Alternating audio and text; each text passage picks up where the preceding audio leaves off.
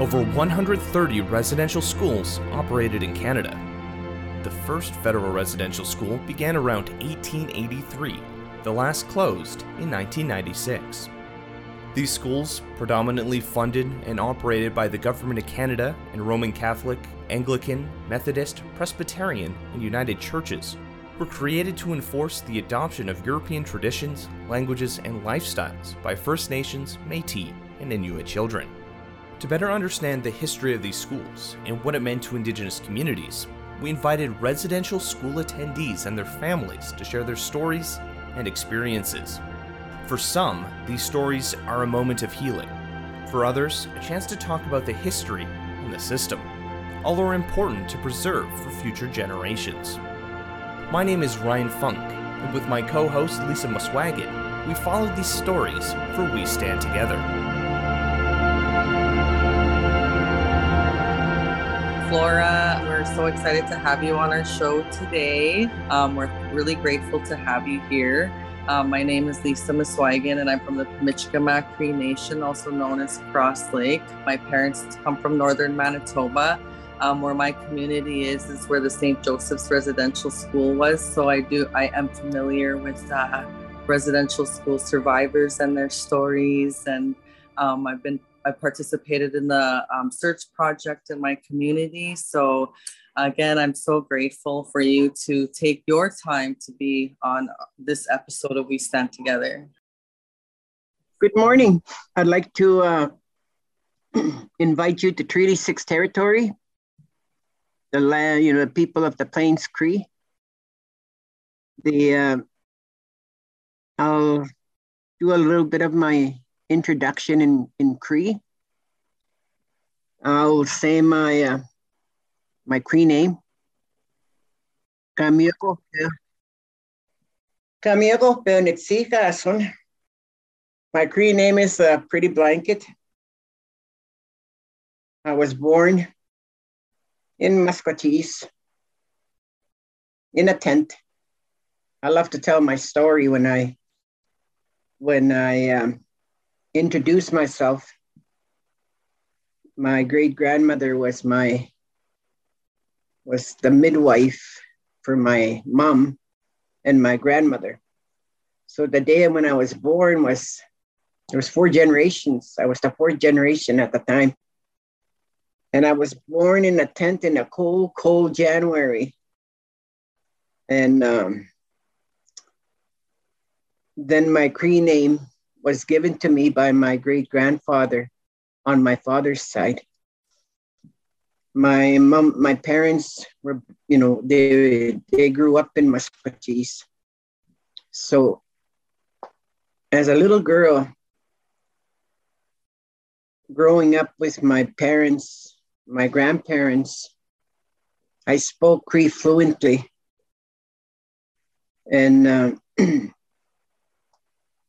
by the time I was 5 years old, I went to day school. It was a church, not far from where we live, maybe about a mile and a half away from here. And my dad used to take us on a caboose, with a team of horses in the winter.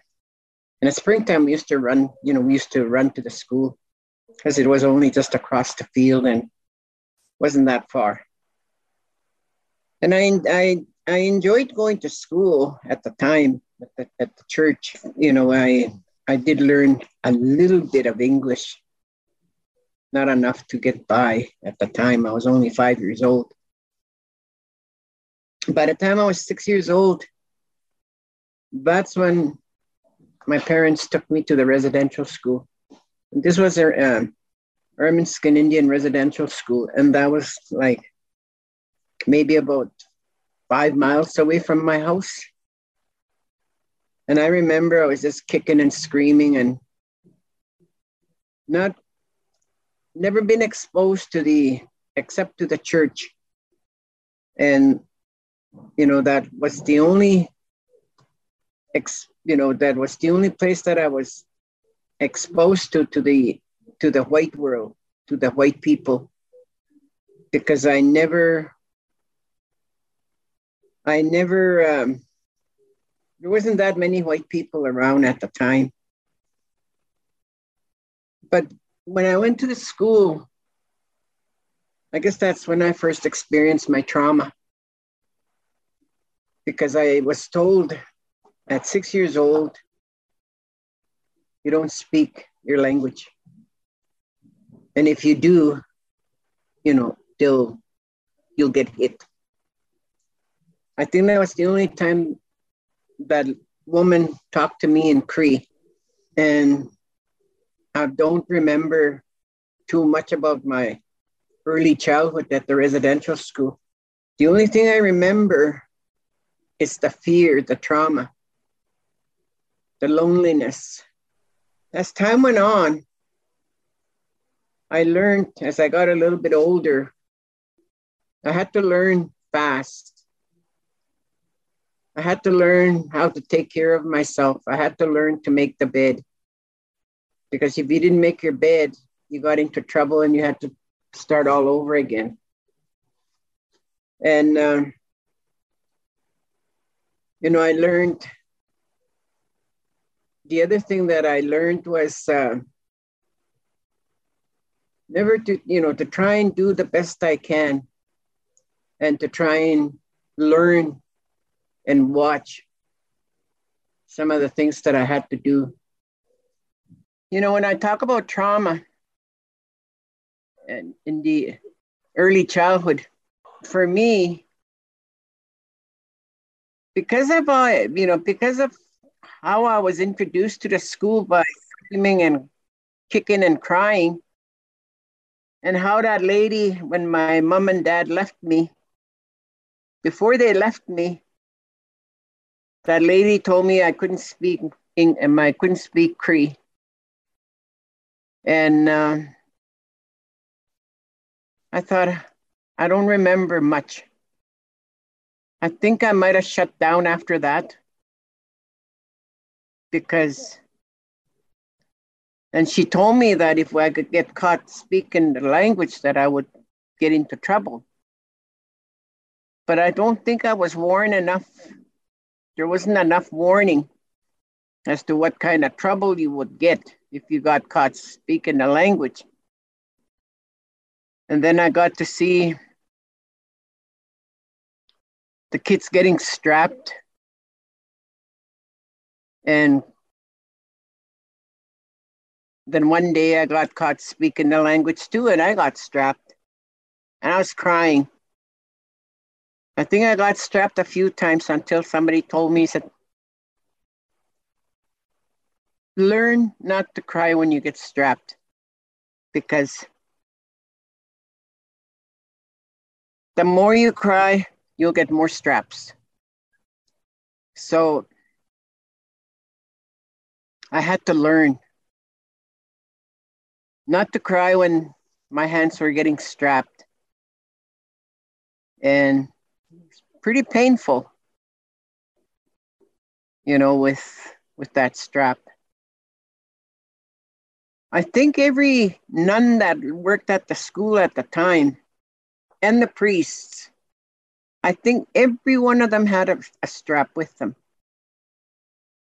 Because you knew, regardless where you were in the school, if you were out in the playgrounds, if you get caught speaking your language, you were going to get it.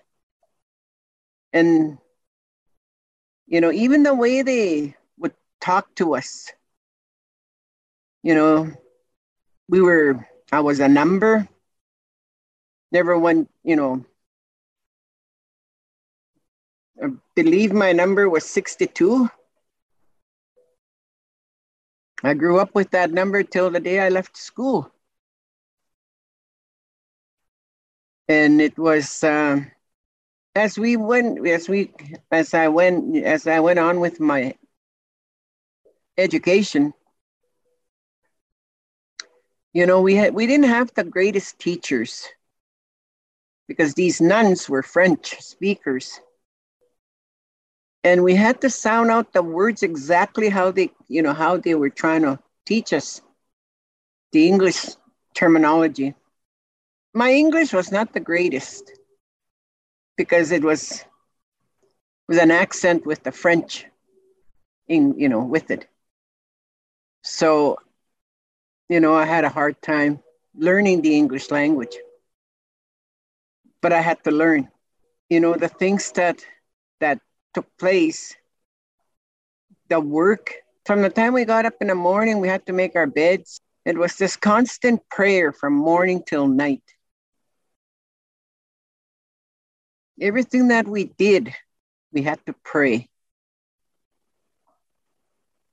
We'd get into trouble, we'd have to go in a corner and kneel down and say a few Hail Marys, and then I don't know how bad sometimes we got into trouble, but they would get us up early in the morning, maybe 5 o'clock in the morning to go to church, 6 o'clock. And then, we learned how to lie. Because, some would be sent to go, go and do our confessions. We had to lie, what kind of sin we committed, what we did, how many Hail Marys we had to say, we would be forgiven. We learn all these skills because there was just no other way to, for them, because we were known to be, to them, we were savages. We were pagans. And they used to make fun of our elders. I always remember this one nun, she would stand on a banister and she would, in the morning, she'd be pretending that she's singing away, a powwow song or something. And yet we weren't even allowed to sing any of that. At nights were the worst. Could hear kids crying, under the blankets. I remember one night I was in a little girl's dorm. There was this night watchman. I always had the biggest fear with this man. So I don't remember much about that guy. As I got a little bit older, there was the priest. As girls, we used to group up together, and if it was recess, we would go stand together. And he'd come over and try to put his hands around us, and we used to call him, the priest with with wandering hands, because he was a pedophile. And we never trusted that priest. And he used to speak Cree. I couldn't stand him. And he used to smoke cigarettes, and I could never, I hated him. For some reason, this man was somebody that I didn't trust. Sometimes I question, because there's times I have flashbacks of him. Sometimes I can smell the cigarette smoking. Sometimes I can feel the hand. You don't know what to say. You don't know who to tell. You don't know what the sisters would say if you were to tell them what this priest was trying to do. I never wanted to be alone near him. I always had to make sure that I was always with somebody. And I didn't dare go alone anywhere, especially outside. But the way he used to talk to us in Cree, my child, that was one priest, but also the sisters, the nuns. They were They were there. They were always watching. One little mistake, you got a strap. But you know, when we used to get those straps, we learned not to cry. We were able to tolerate that pain. The food that we had was burnt porridge sometimes, runny porridge in the morning. Toast was very dry. Bread was dry. You know, we never had good food. And yet, school had gardens. They had chickens. They had milk. They had cows. We got to drink the milk, but we never ate the eggs. And the bread that we ate was all, stale bread, probably moldy too. You know, one of the things that I do give thanks to the residential school, every morning we would line up and they'd give us that cod liver oil every morning. So I was always healthy. The work that we learned from the time we were small, everything had to be perfect, because if you didn't, you had to do it all over again. So I had to learn to do things right from the beginning, because I didn't want to go back and do it over again. So I would take my time to scrub the floor on my hands and knees, and we would all be in a row. And if one girl didn't do it right, she'd have to go back and start all over again till her floor was as equal as us. And this used to be Saturdays when some of the kids used to go home for weekends. And some of us that didn't go home on weekends would have to stay at the school and clean the school. It was a lot of labor work. We learned how to work. They made sure that we got the work done. There were some outside teachers that came to the school as I got older. And there was a home ec teacher that came. She was really nice. She taught us a lot, how to set up dining rooms, and not knowing all the skills that we were being taught were the skills that we were going to be using as we got out of school. But I didn't know that the teachings that they taught, what they taught us was what we could use once we left the school. I didn't know that. There was a time that we had a 4-H club at the school as we got older, maybe about 14, 15. So here we were doing some arts and craft, and then they would send our work to the exhibition. There was a lot of, they taught us a lot of good skills. But one of the things that I talk about, if you got into trouble before supper, your supper was taken away from you. And we used to call this basement, this root cellar, the dungeon. That's where they used to send us. We'd go spend our time there from supper time till before bedtime. So we had to sort out potatoes. There was a big potato bin there, and we had to sort out the potatoes there. So our supper was raw potatoes.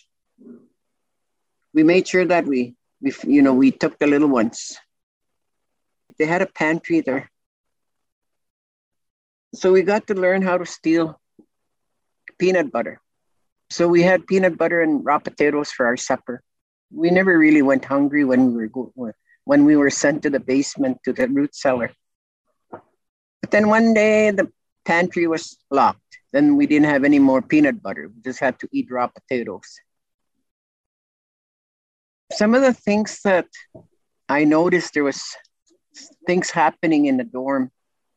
And then I found out what it was.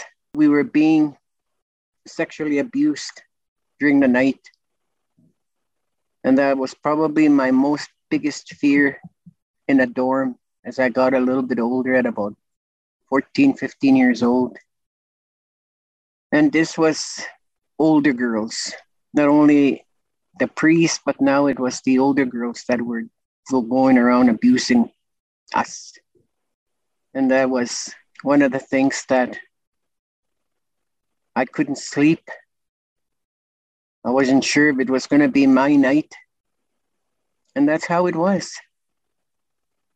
couldn't tell anybody. I had to keep everything to myself and not tell anybody. So when I left the school, I think I had a good record of being a good cleaner and a good worker. And when I left, that darn priest came back to my mom's and asked my mom if I could go out and work, be a living babysitter. And my mom talked to me, said, "You want to go and work?" And they said, "They're going to pay you." I asked her how much. $60 a month. And my mom said, "Well, you should go. I'll be okay," because my dad had passed away. I said, "Okay, I'll go. I'll help you with, with food." So that's what I did. The $60 that I made, I gave her half so she'd get groceries for the kids. I worked with this couple for over a year. That was one of the things that they taught us was to be, today they're called nannies. Back then we were the living babysitters. Then I learned too that some of the older girls had left to go and work in hotels as chambermaids. And some of them went to Banff, Lake Louise. This is what they got. They got us ready for the workforce. That I don't regret, because I started working from the time I was 16 years old. As time went on, I left the school with about a grade 8.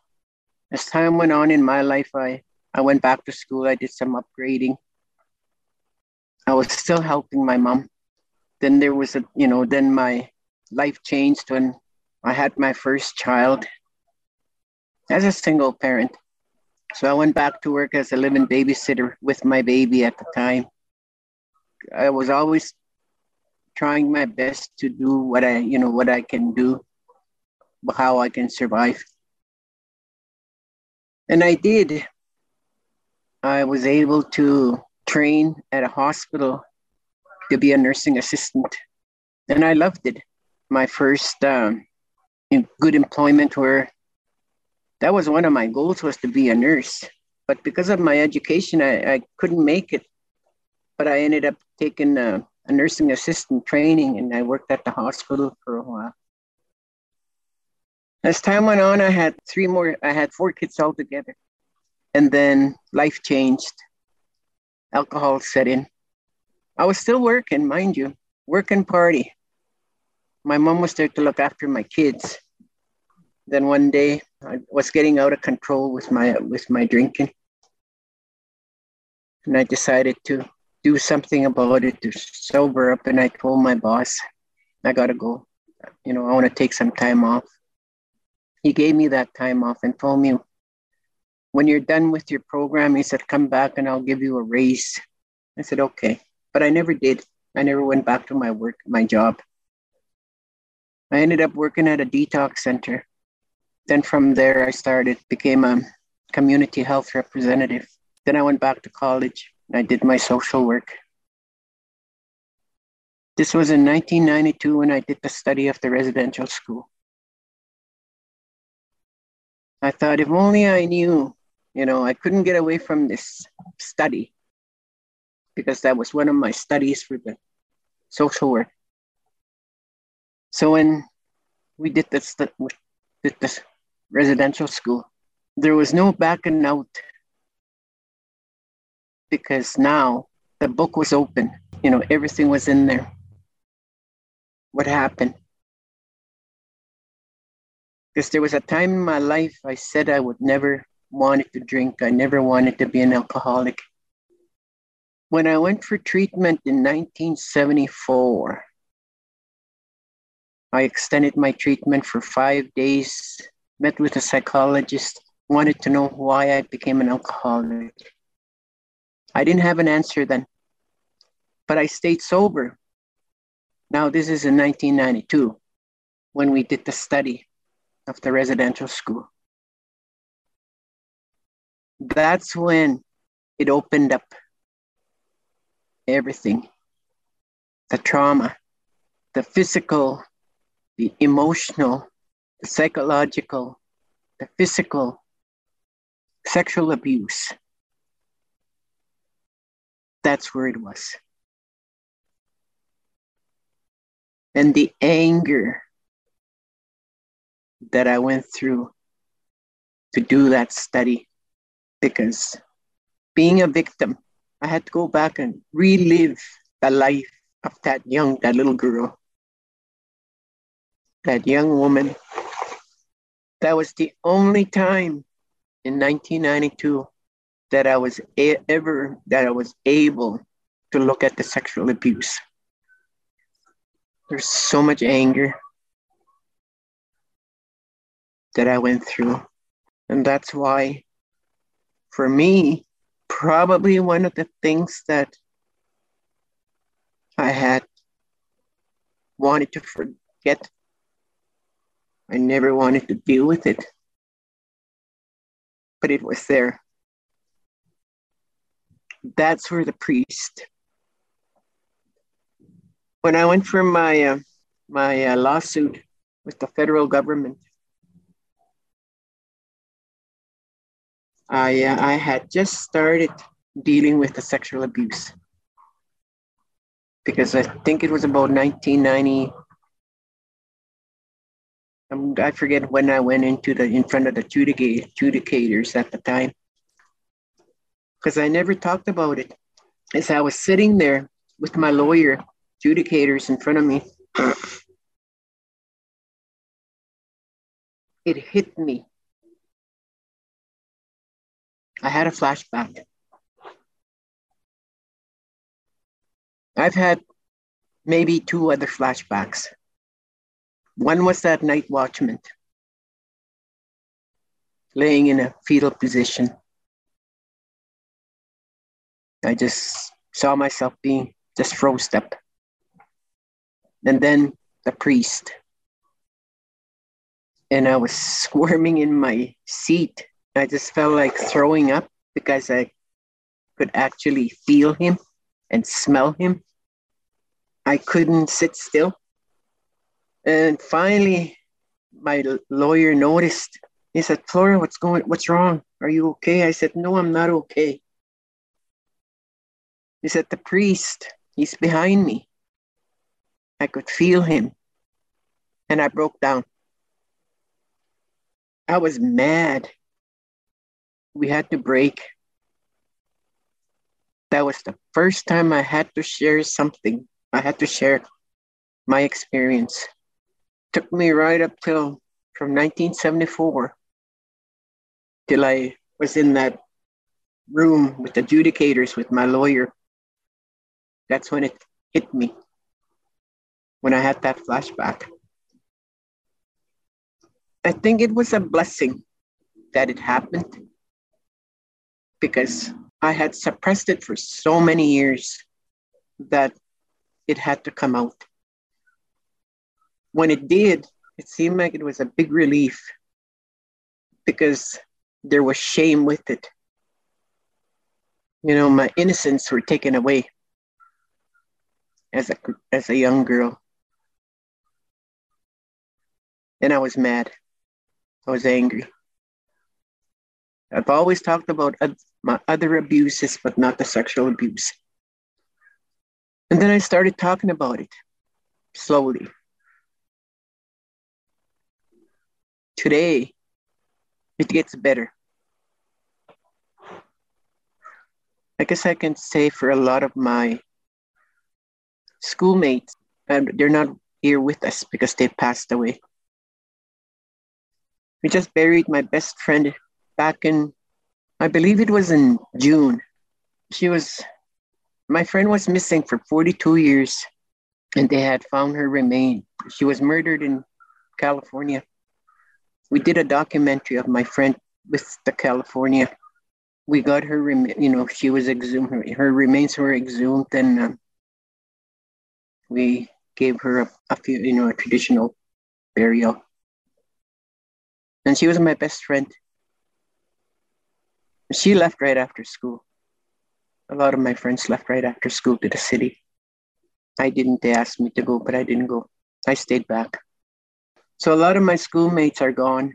They died really young from alcoholism. You know, when you look at the history of our people, the impact of the residential school, the damage that they did to our people, you know, so many lost lives. Today, they could have been elders. And I know that some of us that are survivors, we talk about the sexual abuse, but there's still some survivors. There's still some victims that haven't talked about their story. And a lot of them now that are elders, you know, they have health problems, maybe high blood pressure, diabetes, cancer. You know, they have post-traumatic stress. They don't talk about the past. When I look at the intergenerational impact of the residential school, this is probably where it's at. I'm very lucky that I was able to talk about my experiences. When I was doing my social work, I did my 2-year diploma program. I was going to go back and do my degree program. I went to university 2 years and my mom passed away in 2001. I didn't go back. My son passed away in 2004. And I never went back after that. You know, if it wasn't for when I did my social work, it was my daughter that did my papers for me. And I asked her, can you do this for me? I said, I can't get in. I don't know how to get into the computer. I don't know how to type. Could you do my papers for me? I was able to ask for, you know, I had to ask my kids to forgive me for the mother that I was. And today I'm really proud for who they are. They don't drink. They're all parents. My oldest son passed away. He didn't have any kids. My second oldest has 4 kids. 3 of them are in university. You know, they've gone through university.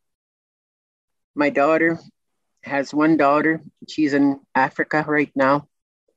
I just wanted to thank my kids for being who I am today. They were the first ones that I had to apologize to. I had to ask them to forgive me for the mother that I was at the time. And then my daughter's been a great help. The other thing that's really important in my life is when the Pope came to Musqueam, I prepared myself for that. Now is the time for me to do the forgiveness part of my perpetrators. So I worked on that for about 3 weeks or so. Every day I talk about forgiveness. So by the time the Pope came, I was able to forgive priests and all those nuns. I was able to forgive them. And about the reconciliation, I have seen some changes within the. I've been invited to do some invocations for big companies where we have a Musqueam Employment Center where, you know, they're working with these big companies where they're training our people and hiring our people. And I think that's part of reconciliation. You know, outside industries are coming into our reservations, you know, inviting our reservation to, you know, to go out there and be a part of the workforce, and they're providing training. I think it's an open book now where the truth has come out. You know, we spoke the truth, and now it's to reconcile with our neighbors, you know, both towns. And we have to continue educating the non-Indigenous people, even the immigrants that come into our country, you know, because we were the first people, you know, we were the first people here. And they need to understand that this was our land, but we are sharing, since the beginning of times when the foreigners came, we've been able to share what we had and what we have, because I know our people have been very generous to show them that to come and join us, to come and be a part of our land. it would be great if the immigrants can walk with us and to understand who we are. But I like to encourage the elders are at home. Go and do your recovery. Start talking about the pain that you went through. That's the only way you're going to get that pain out from your system. I think for a lot of us, we've gone through that. We still have that post-traumatic stress because when we have flashbacks, those are what happened to us when we were children. And I know it's painful for our elders to talk about it, but I think in order for them to get better, they need to start talking about what happened. Because it's painful, but it's also good. It's rewarding. I see the results with my family. I see it as my kids they're the parents. And when they started having their own children, I told them, okay, this is going to be your responsibility. You're going to raise your kids. Yes, we'll have your kids. We can babysit your kids, but they go home every night. So that's what they've been doing, and they're good parents. My oldest son has 4 kids. 3 of them went to university. One is working at a school, and she's taken an online medical assistant program. Like I said earlier, my granddaughter, my daughter's daughter, she only had one. She's in Africa. She applied for Jane Goodall Foundation, and she got accepted, and she left on the 8th, and she won't be back till November the 8th. And then I have my son, my other son. He has 2 sons. They're still in elementary school, so he's a single parent. But none of my kids drink. They're all responsible, and they've done a great job in being parents, and I'm really proud of them. And I want to thank you for giving me this opportunity to share my story. It's been an honor, to be asked. And I want to wish you all the best. And I know that once the reconciliation starts taking its place, I think there's going to be some changes within our communities, within, in our reservations.